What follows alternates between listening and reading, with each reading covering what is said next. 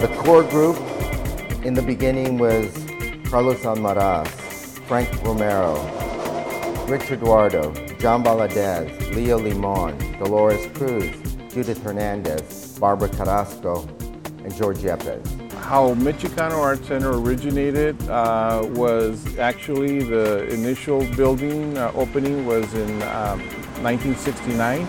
It opened as a gallery in La Cienega. The first person I met was Magoo.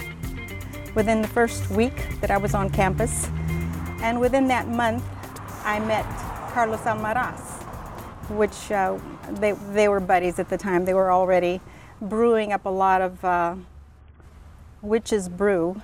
I had met Carlos Almaraz in 1976. Really, actually, I knew Carlos Almaraz in 1970 as members of the Mexicano Art Center. In 1975, we were forced to close our doors temporarily while we awaited a couple of grants from the NEA. I graduated from Art Center College of Design in 1976, and one day I was just walking down the street.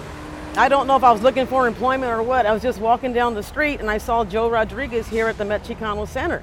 Almaraz had a little studio down in Cypress Park, close to Nightingale High School, which is between Highland Park and Cypress Park, I guess. So this house is it's got a lot of sweet and bitter memories. We bought the house as an art and legal collective. And they were deciding to try to find a space that we could all rent together.